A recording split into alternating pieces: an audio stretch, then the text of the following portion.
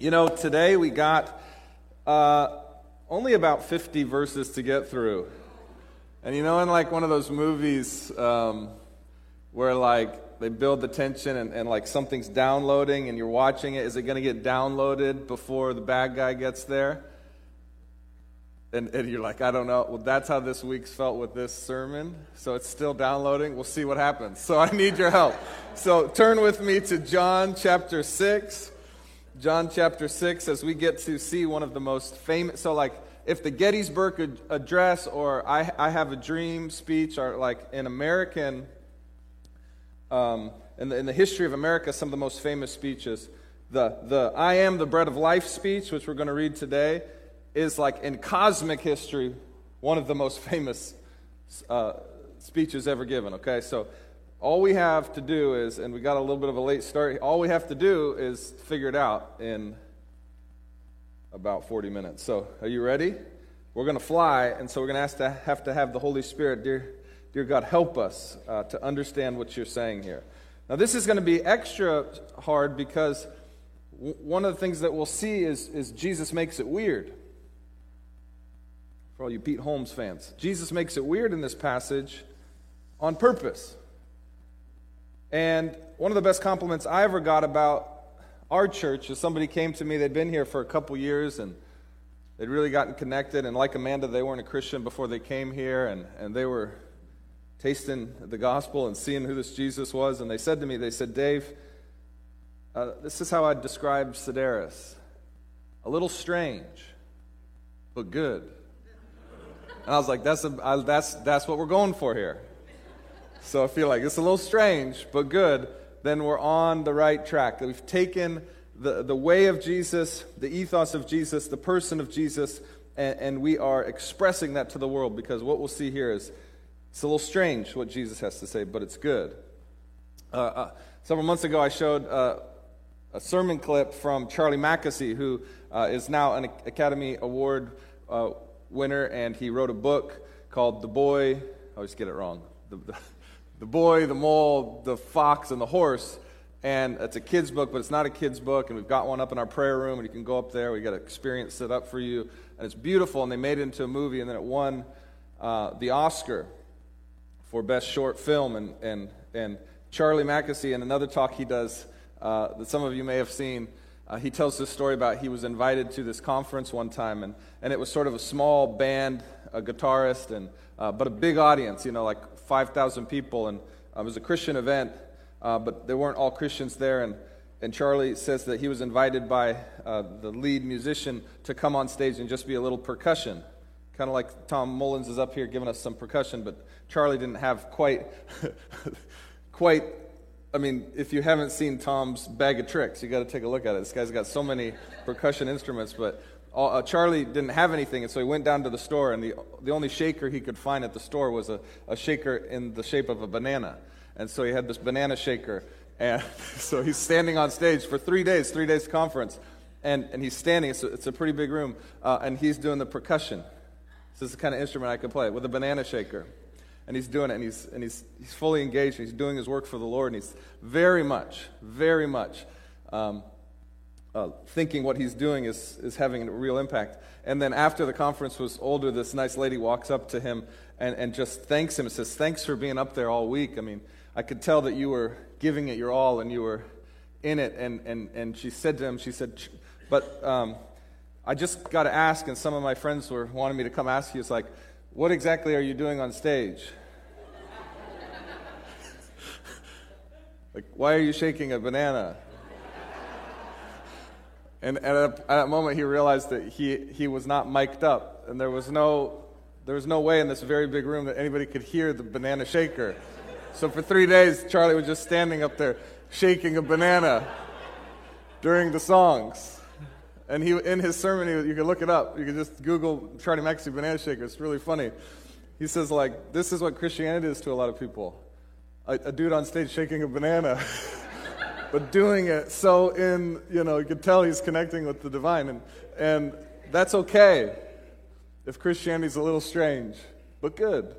Charlie Mackesy shook that banana, and it was good. It was just a bit strange. So we're going to see that today, actually, Every time we shake a banana, devoted to the Lord, that we are following in the way of Jesus, because it's Jesus who teaches us how to make it weird. Like, he purposefully does it. Why would he do that? Why doesn't he just want everyone to just easily come into his kingdom and follow him? Why does he have to make it weird? That's the big question we'll try to answer today. Hopefully I'll get there.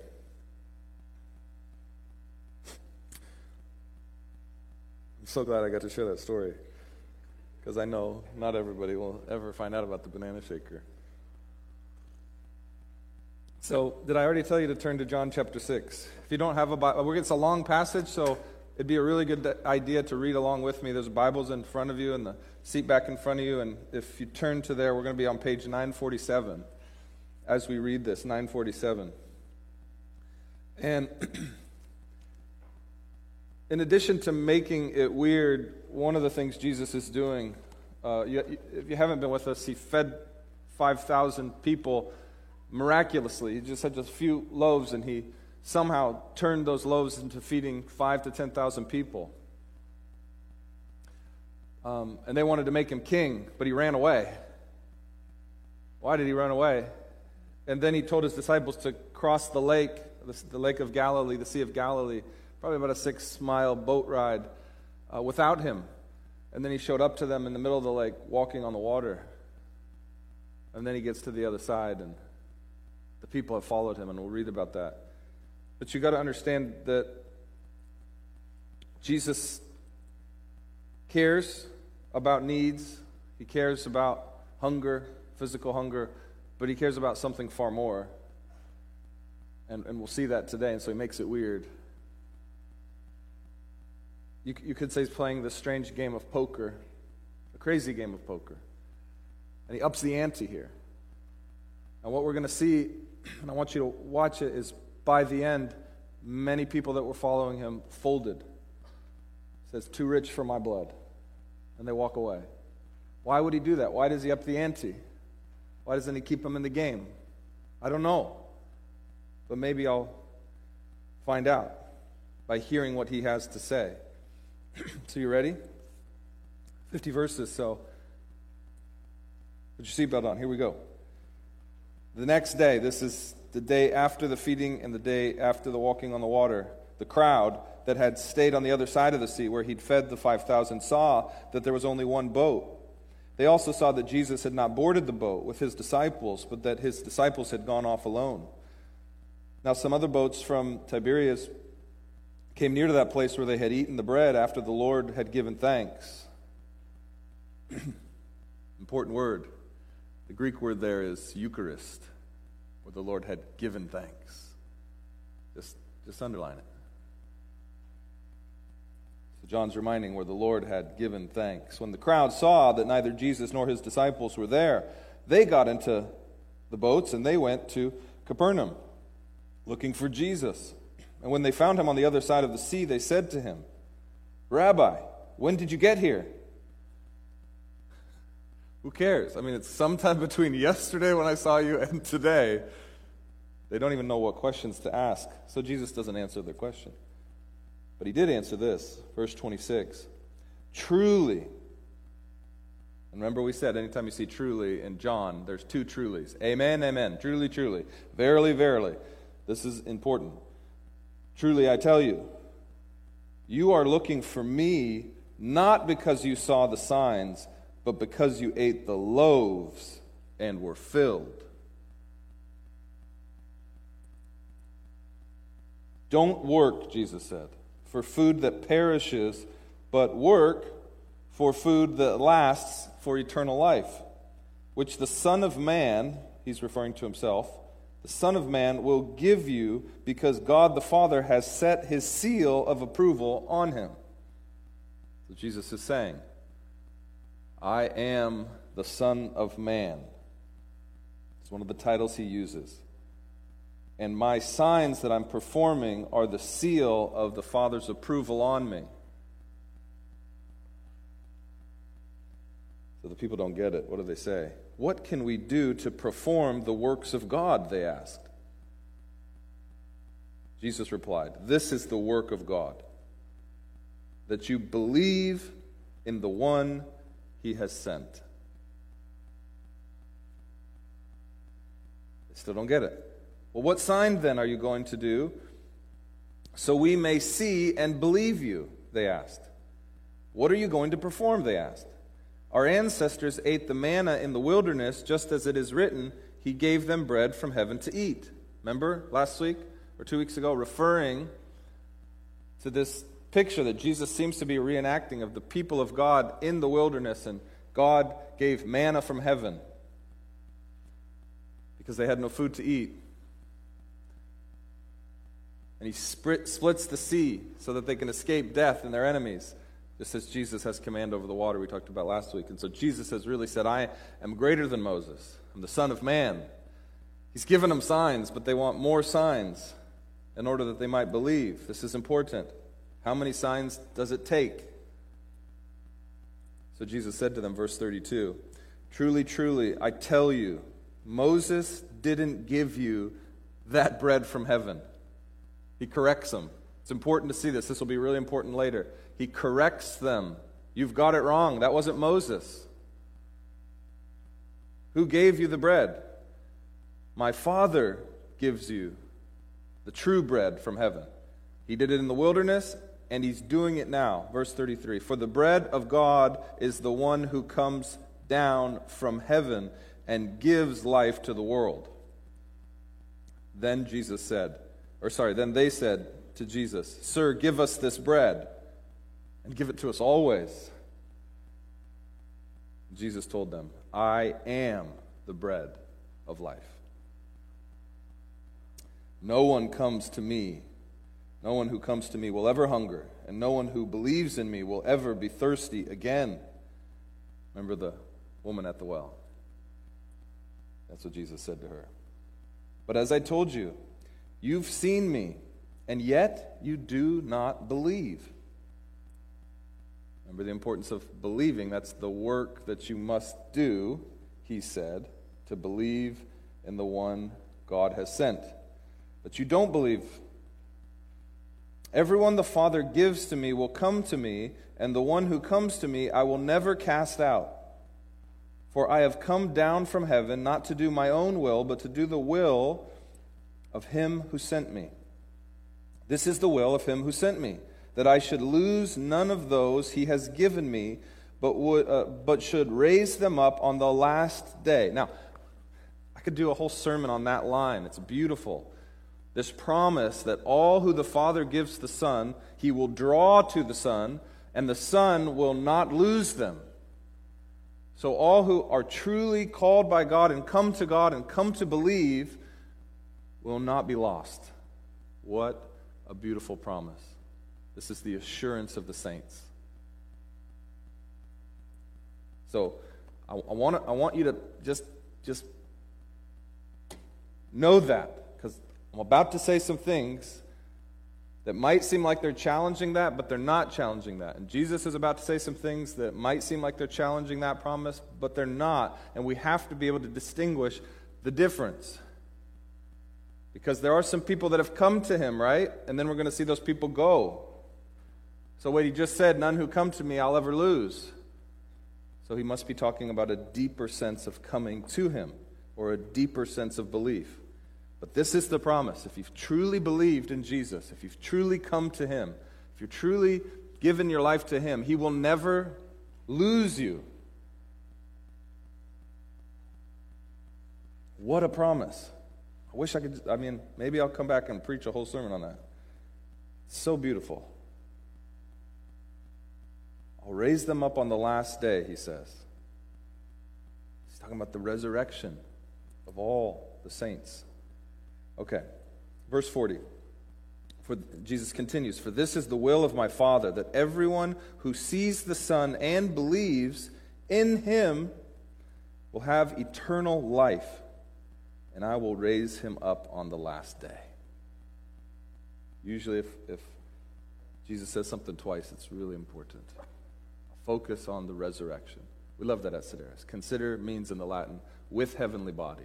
To think about life now with your heavenly resurrected body in mind. Jesus seemed to like to remind us of that too. I'm going to raise you up on the last day. So, in the hard thing I'm about to say, setting them up, just remember it leads to eternal life if you can receive it and believe it, and that equals the resurrection of the body to live in the new heavens and the new earth, in my kingdom.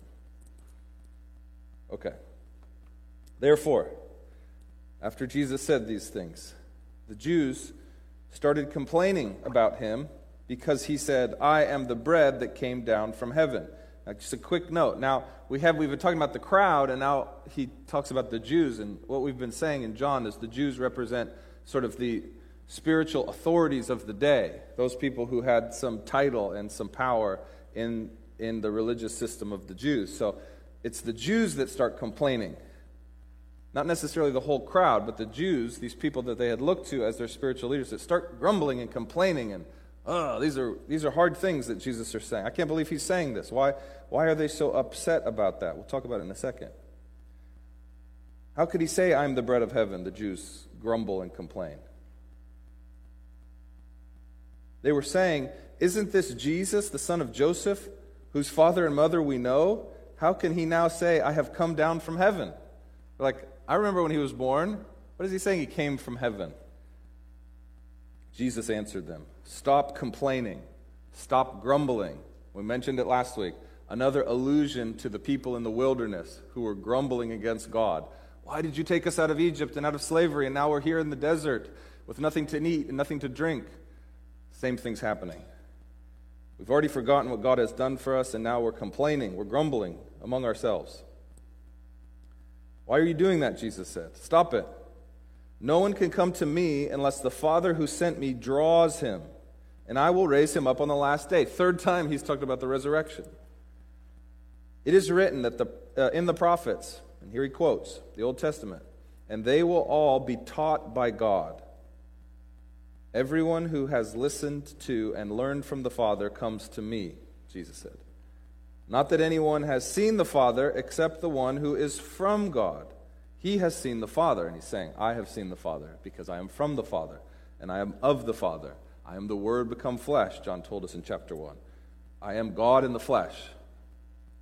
Me and the Father are one, and I have seen him, and I know him. And he's actually saying, you're being taught by God right now. Truly, I tell you, anyone who believes has eternal life. I am the bread of life. Second time he said that. Your ancestors ate the manna in the wilderness, and they died. This is the bread that comes down from heaven, so that anyone may eat of it and not die. I am the living bread, third time, that came down from heaven. It's like the third or fourth time he's talking about coming down from heaven. If anyone eats of this bread, he will live forever. The bread that I will give for the life of the world is my flesh. Jesus is about to make it weird. At that, the Jews argued among themselves, how can this man give us his flesh to eat? Talking about cannibalism here? You would think at this point Jesus would explain what he's talking about. And no, don't worry. It'll become more clear later on, after the Last Supper, that what I'm talking about is the elements. The bread represents my body, and the blood represents my blood. And that's what I'm talking about. And don't worry, it'll make more sense in a year or so, right? That's what I'd probably do, because I don't like that they're I'm talking about cannibalism. Jesus doesn't do that. And we have to ask why.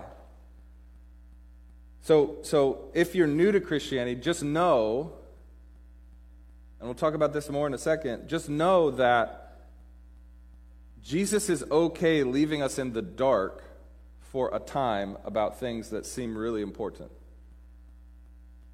And he's going to leave his disciples, the ones who don't flee, he's going to leave them in the dark about this whole eating my flesh thing for at least a year plus. And then at the Last Supper, the night Jesus was betrayed, when they're eating their final meal together, Jesus finally reveals it to them. Remember when I was talking about my flesh and my blood?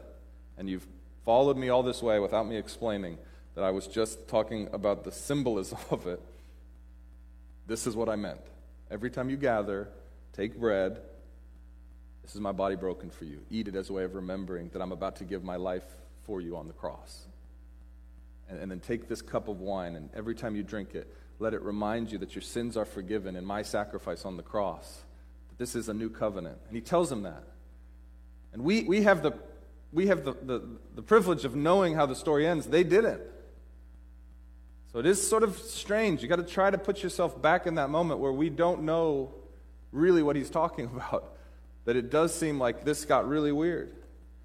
But yet he doesn't stop and explain. He allows them to wrestle and even come to false conclusions about maybe he's starting some cannibalistic cult.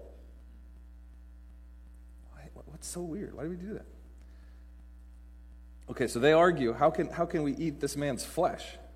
So Jesus said to them, truly, truly, I tell you, not, you don't understand.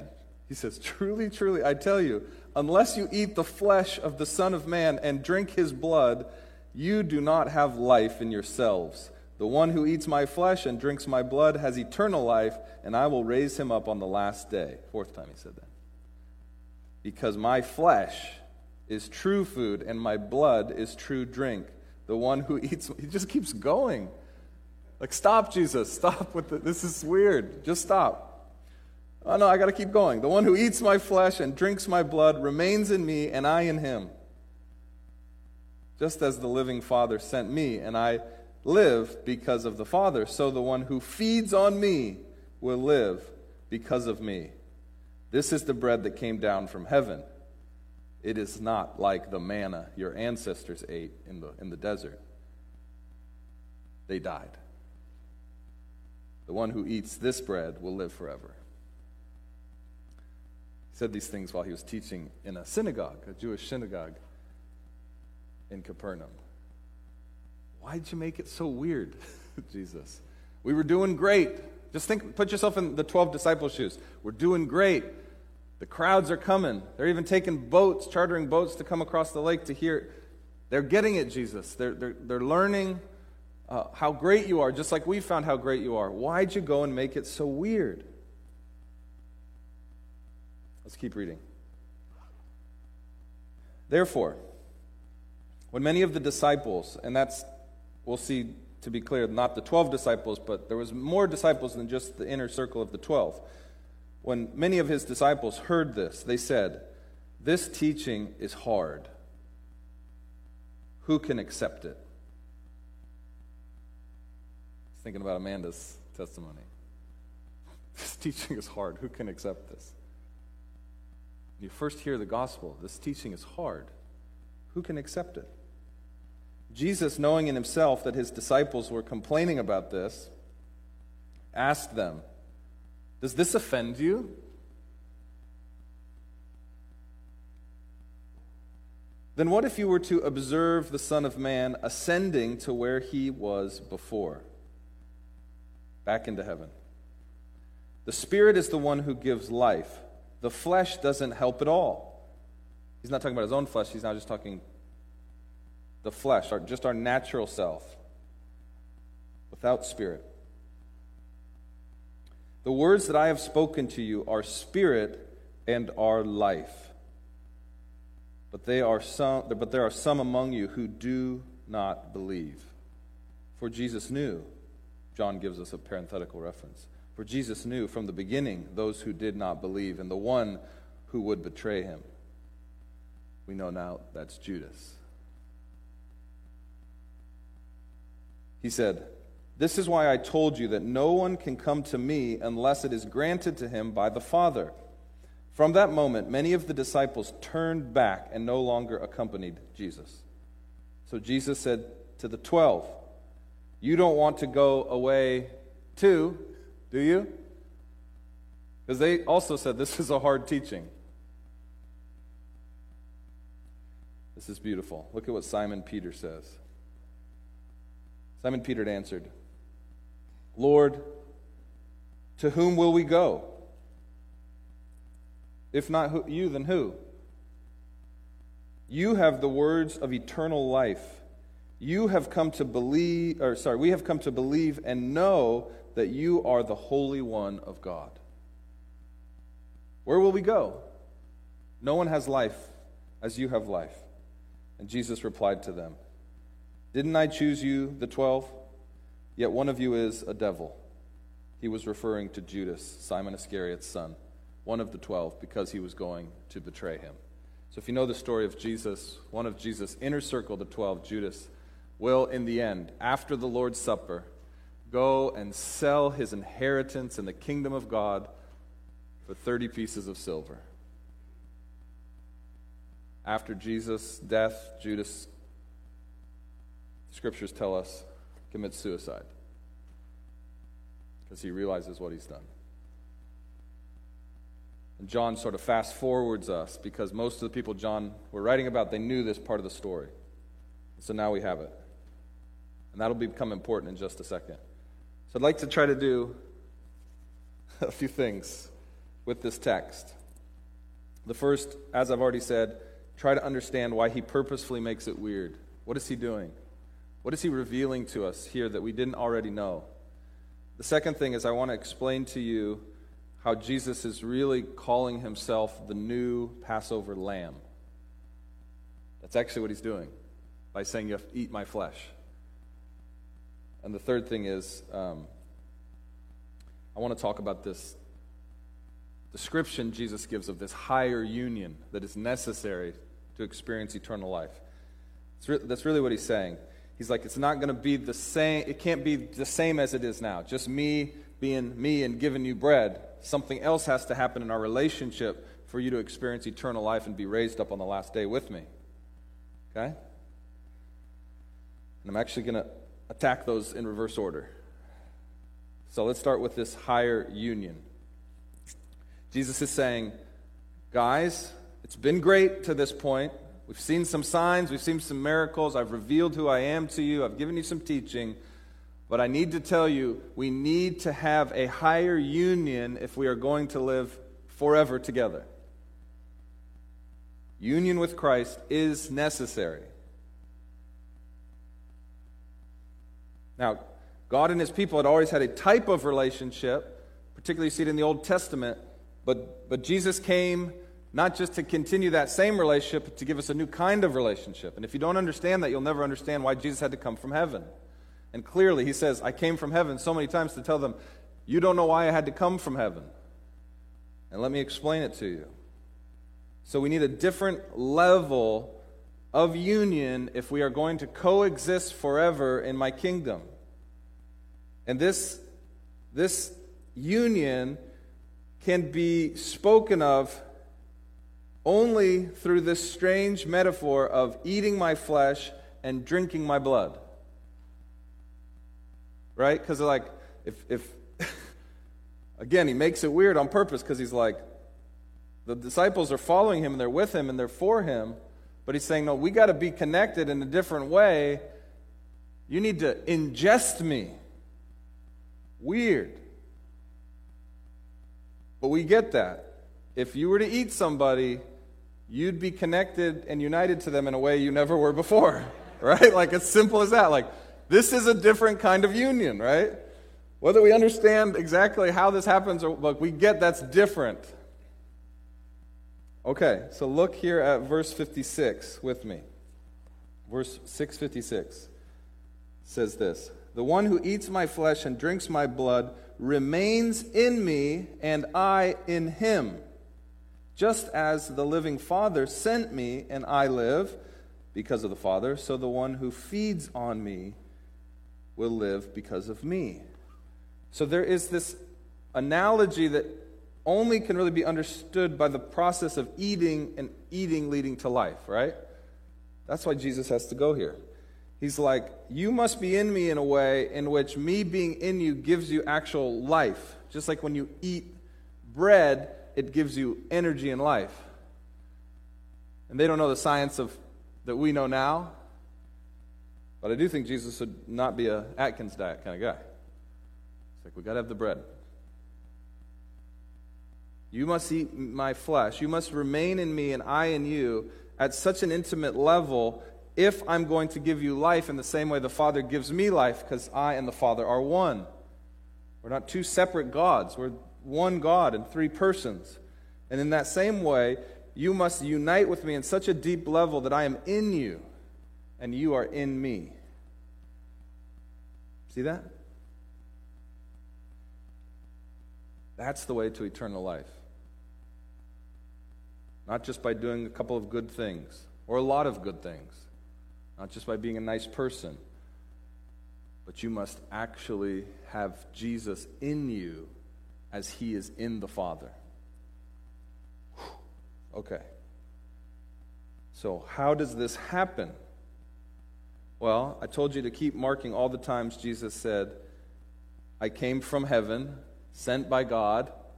I came down. The Father gives me. The Father draws me. All who come to me, I will not lose. So the first thing I want you to see, how does this happen? Who initiates? God. That is so important. This is not a process that you can initiate on your own. This is a process that God has already initiated and is initiating right now. You're not in this room by accident. He is drawing you to him. But you will have a choice. And I'll explain that choice in a second. So God does all of the work. He sent Jesus. Jesus has willingly come because it's the will of the Father. The Father is drawing people to the Son, and the Son says, I will not lose them. It's always God's initiative. And then if we eat and digest the Son, I'm talking in spiritual sense here, just to be clear, we can have relationship with God to such an extent that we are now saved from our sin and can live in close proximity and relationship to God forever. That's the gospel. Because why? Jesus is the heavenly Lamb. So in the Old Testament, God spent hundreds of years setting up the scene so that when Jesus came and said these words, we'd know what he's talking about. But for most of us, we don't know our Old Testament very well, and so we miss it. So when he says, eat my flesh, he's actually talking about the Passover. And Jen in my cohort helped me see this week, so I want to give her some credit. Go all the way back to the very beginning of chapter 6. Chapter 6, verse 1 sets the scene for everything that comes after, the feeding the 5,000, the walking on water, and then this speech. And John reminds us a really important time marker. He says this, after this, Jesus crossed the Sea of Galilee. A huge crowd was following him because they'd seen the signs that he was performing by healing the sick. And he went up a mountain and he sat down with his disciples. Verse 4, now the Passover, a Jewish festival, was near. Why does John bring that up? I mean, it's true, it was near, but it wasn't happening right now. Why does he bring it up? Because he's tipping us off that everything Jesus is about to do is a reenactment of what God did for the people of Israel through the Exodus, including this all-important salvation from death and their sin, which is the Passover, the most important festival for the Jewish people. And in the Exodus, after the 10 plagues, God instructed his people to kill a lamb and sprinkle the lamb's blood over their doorpost, and then cook the lamb and eat the lamb. And the promise was, when I bring the 10th plague, which is the death of the firstborn of the Egyptians, the angel of death will pass over your house because the blood of the lamb marks your house, seals your house. And all of the religion of the Jewish people that came after, that was the centering moment of God's atoning, delivering, loving work for his people. And Jesus is saying, I'm the new lamb. This is the new covenant in my blood, poured out for many for the forgiveness of sin. Whoever eats this bread and drinks this cup, whoever eats this lamb and marks their house with this blood will be saved. And I will eat with them again in my new kingdom after I've risen all the saints to life. That's huge. And he says it in such a mysterious way. And you wonder, why can't he just clarify that? We'll talk about that in just a sec. But you need to see that that's what's happening. He's talking about this deeper kind of union between God and humanity that can only happen through the sacrificial blood and flesh of the Lamb. And he's saying, I am that flesh. And only later do we see his body crucified, broken, given, and his blood spilled for his people. And I'm sure at that moment, all of the disciples who had stayed with him said, oh, that's what it's all been about. But we can say now, that's what it's all been about. So if you eat the true, the higher, the ultimate Passover lamb that God has always been preparing for the world, if you eat that, you can have life in the Father. So, that's that higher union with Christ. Now, how do you, in a sense, eat the body of Jesus? And church history is actually filled with wars and debates about what is the body and the blood of Jesus and what's happening. Maybe you grew up in a Catholic tradition where they would actually say, in some spiritual sense, it becomes the flesh of Jesus. And probably because of passages like this where it seems clear.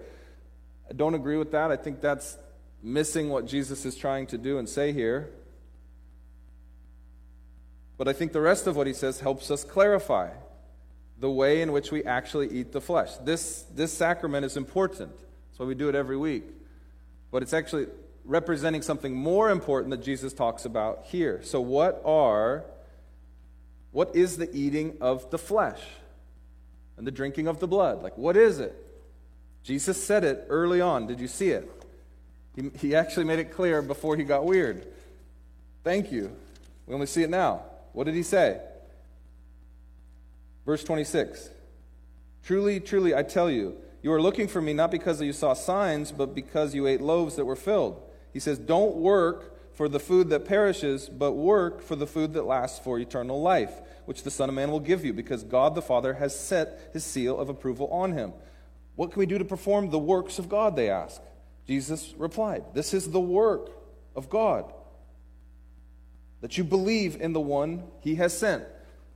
And if you do, you will have eternal life, he says. And then he goes on to say, and you got to eat the flesh. So what we have to see is eating the flesh and doing the work are the same thing, because they both lead to eternal life. There's not two ways to eternal life. One is cannibalism and one is believing. See, that's not what it is. They're the same thing. So eating the flesh, when you come to the table and you eat, it's an act of what? Belief. That's what it is. So this is the work of God, that you believe. So it's not the work of God to feed the hungry, even though Jesus did that. It's not the work of God to walk on the water, even though Jesus did that. It's not the work of God to heal the sick. Not like the work, those are works of God. Those are good works that God will send us to do. But the work of God that saves you is to believe. So in one sense, we always talk about Christianity is not a works-based religion. You cannot work your way to God. That's true because most people think of working their way to God about doing good works or good deeds. You do work your way to eternal life in one way, believing in the one God sent. That's the one work you have to do. So you do not receive the reward of eternal life without doing the work of believing in the one he sent, which is to eat his flesh and drink his blood, which is, of course, symbolic for belief. So you see, it's all about faith. We are saved by faith, not works, but it is the one work we must do. There's no salvation apart from the work of believing in Jesus. Jesus makes that so clear right there, doesn't he? That is the work. So how does that work in real life? Okay, this is where I got so excited this week. So belief comes by, I'm going to put them together, eating the words of God. Eating the words of God. Who is the Word? John said it in chapter 1. The Word became flesh. So eating the message of God. Taking it in, digesting it. Why do I think that's so true? Look at verse 63. 663. Peter, in his great response to what Jesus has invited him, are you going to stay? What does Peter say? Verse 68, Lord, to whom will we go? You have the words of eternal life. We have come to know that you are the Holy One of God. See, Peter gets it. You have the words of eternal life. If we eat any other words, we won't have eternal life. You see that? Jesus is the Word, and the Word leads to what? Life. Look at verse 63. 63 says this. This is Jesus speaking. The Spirit is the one who gives life. The flesh does not help at all. The words that I have spoken to you are spirit and are life. So the Spirit gives life. Jesus says the Spirit are the words that I have spoken to you. Peter says, where else are we going to get the words of eternal life? And Jesus has already said, you must believe and take my word into yourself if you want to be in my kingdom. You see it? Man, you could tell how excited I got that week. I was like, this helps me understand what faith in Jesus means. So sometimes Jesus gives us words purposefully, like he does in this speech, that are hard to digest. Like just on face value, you're like, that's hard to trust you when you say that. But he does it, I think, in part. This is also why he speaks in parables, he'll say. In part, so that he can reveal who is truly trusting him versus just the things he does. Do you trust me and my word, or do you just trust the effects of my word? The loaves, the walking on water, the calming the storm, the healing the sick. What do you trust, me or just the effects of me?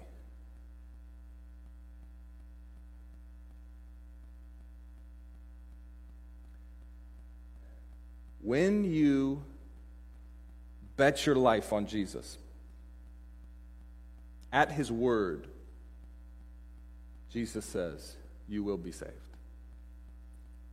Now, the beautiful thing, as we've already said, more clarity, more explanation will come as you spend time with Jesus. So if you're here and you're like, this trusting, taking him at his word seems so difficult, well, just know, as you go, some of the things that seem so difficult to understand become more clear. Now, some of the things that are so difficult to understand don't come to full clarity, because it's always salvation by faith. It's always a relationship by faith. You won't fully understand, but you will gain more understanding, just like the disciples did at the Last Supper, just like the disciples did. After he died and rose again, it all started to come clear, and it will come more clear to you, but the choice you have is, do I want to take him at his word and trust him and digest the word? Or do I want to trust myself and just take the effects of Jesus, his community, his goodness that he gives to the whole world? Okay. So,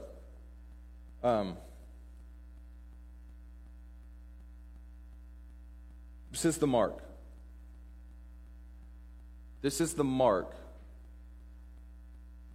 of being a child of God. Remember, Jesus said, I have the Father's seal on me.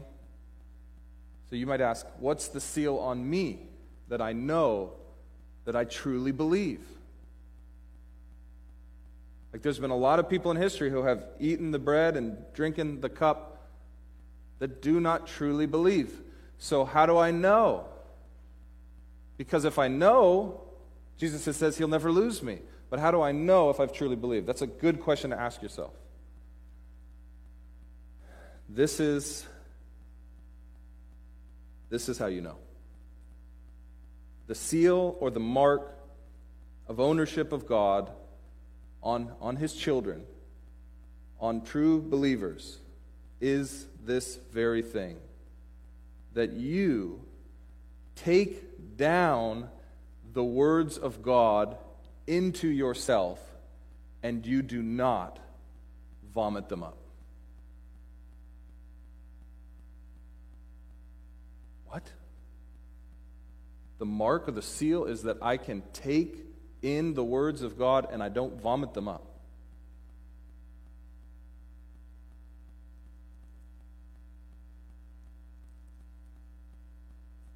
If the words of God give you life now, you can be assured they'll give you life forever.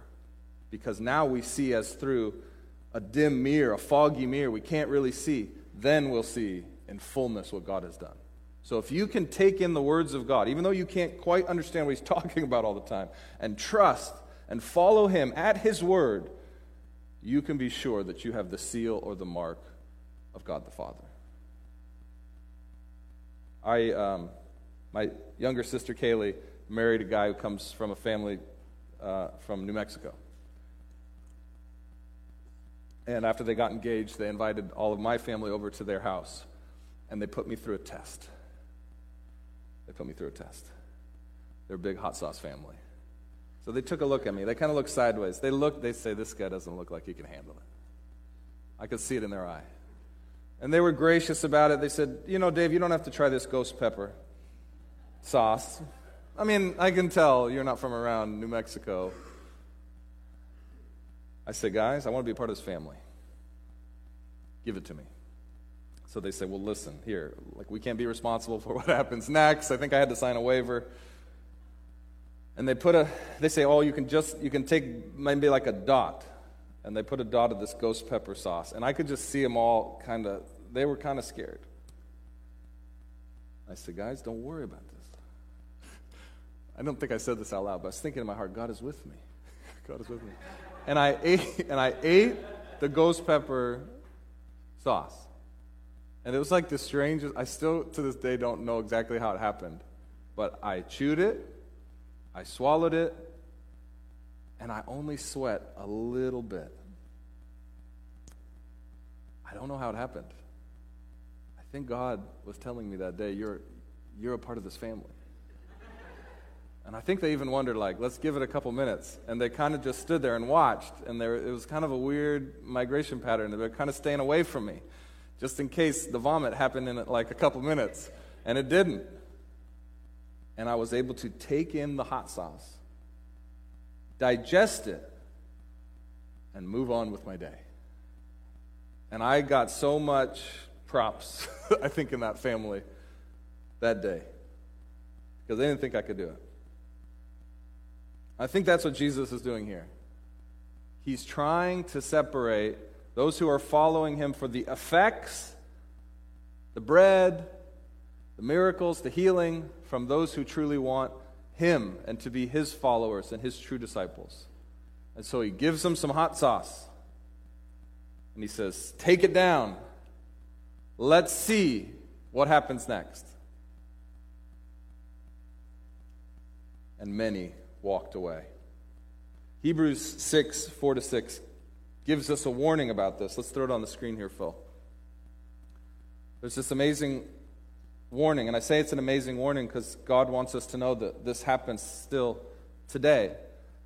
He says this, for it's impossible in the case of those who have once been enlightened, who have tasted the heavenly gift and have shared in the Holy Spirit, and have tasted the goodness of the Word of God and the powers of the age to come, and then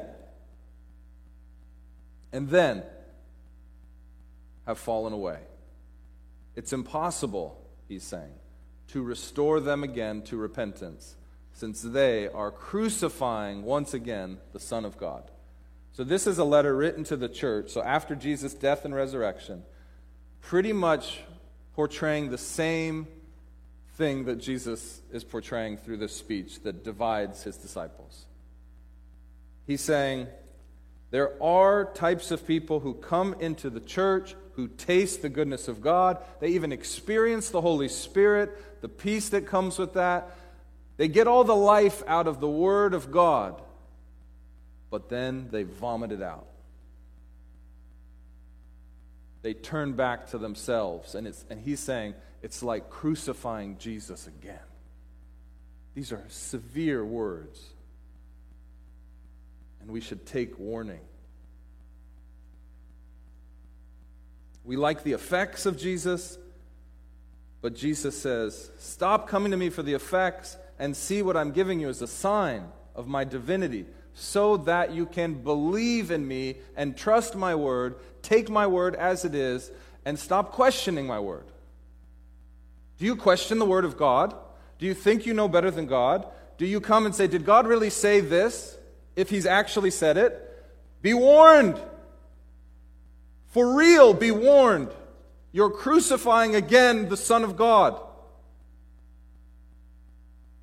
Doesn't mean you have to understand why He said what He said. It doesn't mean that your understanding of it won't evolve over time and you'll have a clear picture. But to take the Word of God, take it in, taste it, see it's good, and then at some point in your life vomit it out and say, those aren't God's, is like crucifying Jesus again on the cross. Take it very serious. The crowd can't get past their own selfish ignorance.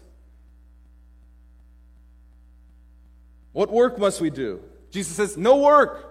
I've done the work. God sent me. I'm here. I'm doing all the work. I will do all the work. I've died on the cross for your sin. God's raised me. I've sent my Spirit. It's there. Take me at my word. That's what it means to be a Christian. To ingest and digest the Word of God and to not throw it up. We are living in an age, we are living at a time when people who have walked with God and been faithful to God are now throwing up the Word of God as if now they're the ones that have figured out those aren't God's words. Be warned. This was true 2,000 years ago. This was true while Jesus was standing in front of them making thousands and thousands of dinners out of fresh air. We have to be careful.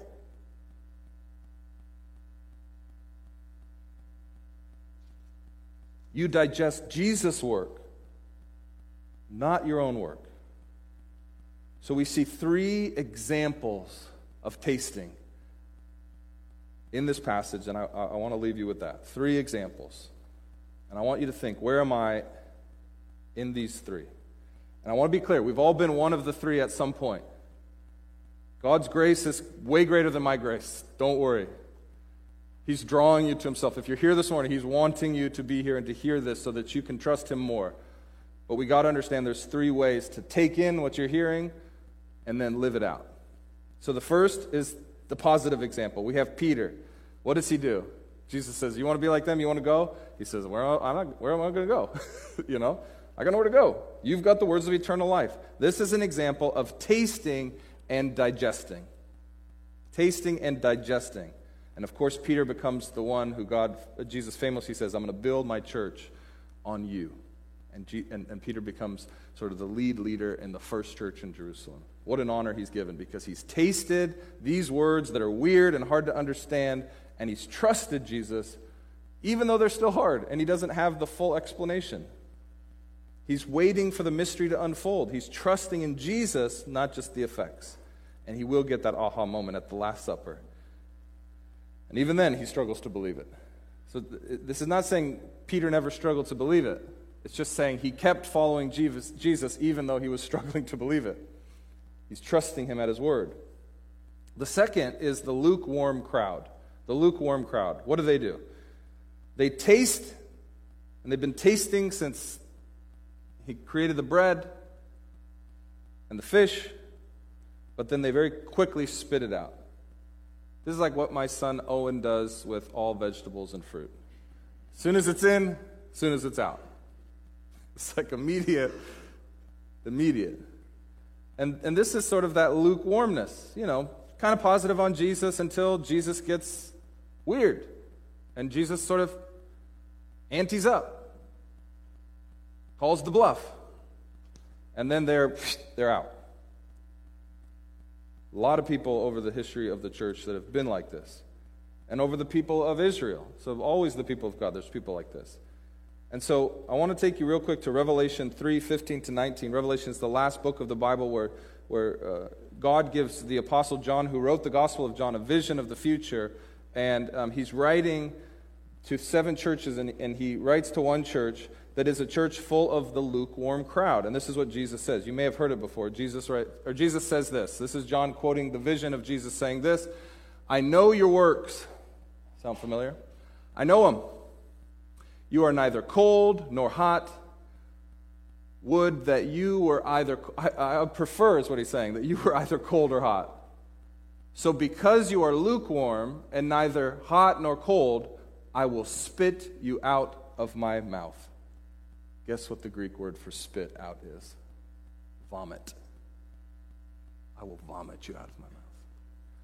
So the metaphor is flipped. Jesus says, I'll lose none of those who are the Father gives me who are truly mine, but those who are lukewarm, I will vomit them out of my mouth.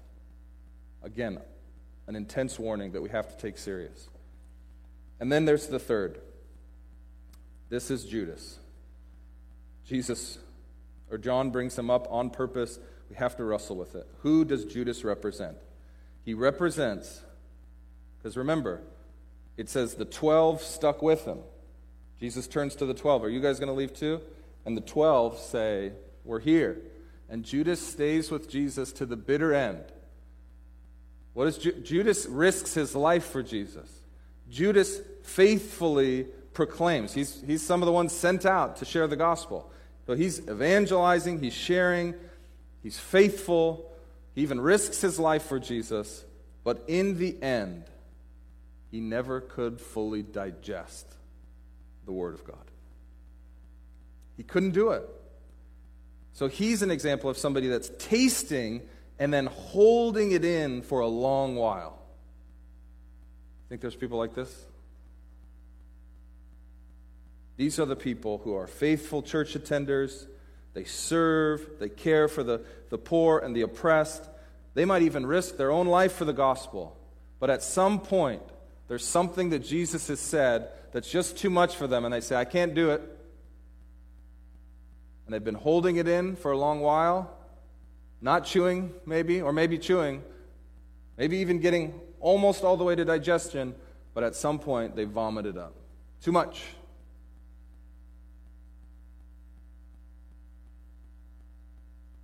And this doesn't mean that there were people that were saved and now they're not saved. Because all who come to the Son will never cast out. These are people who have tasted of the goodness of God, tasted of the words of Jesus, and only partly digested. And at some point, they vomit it out. And Jesus would say to them, you never truly believed. And therefore, you miss out on my kingdom and eternal life.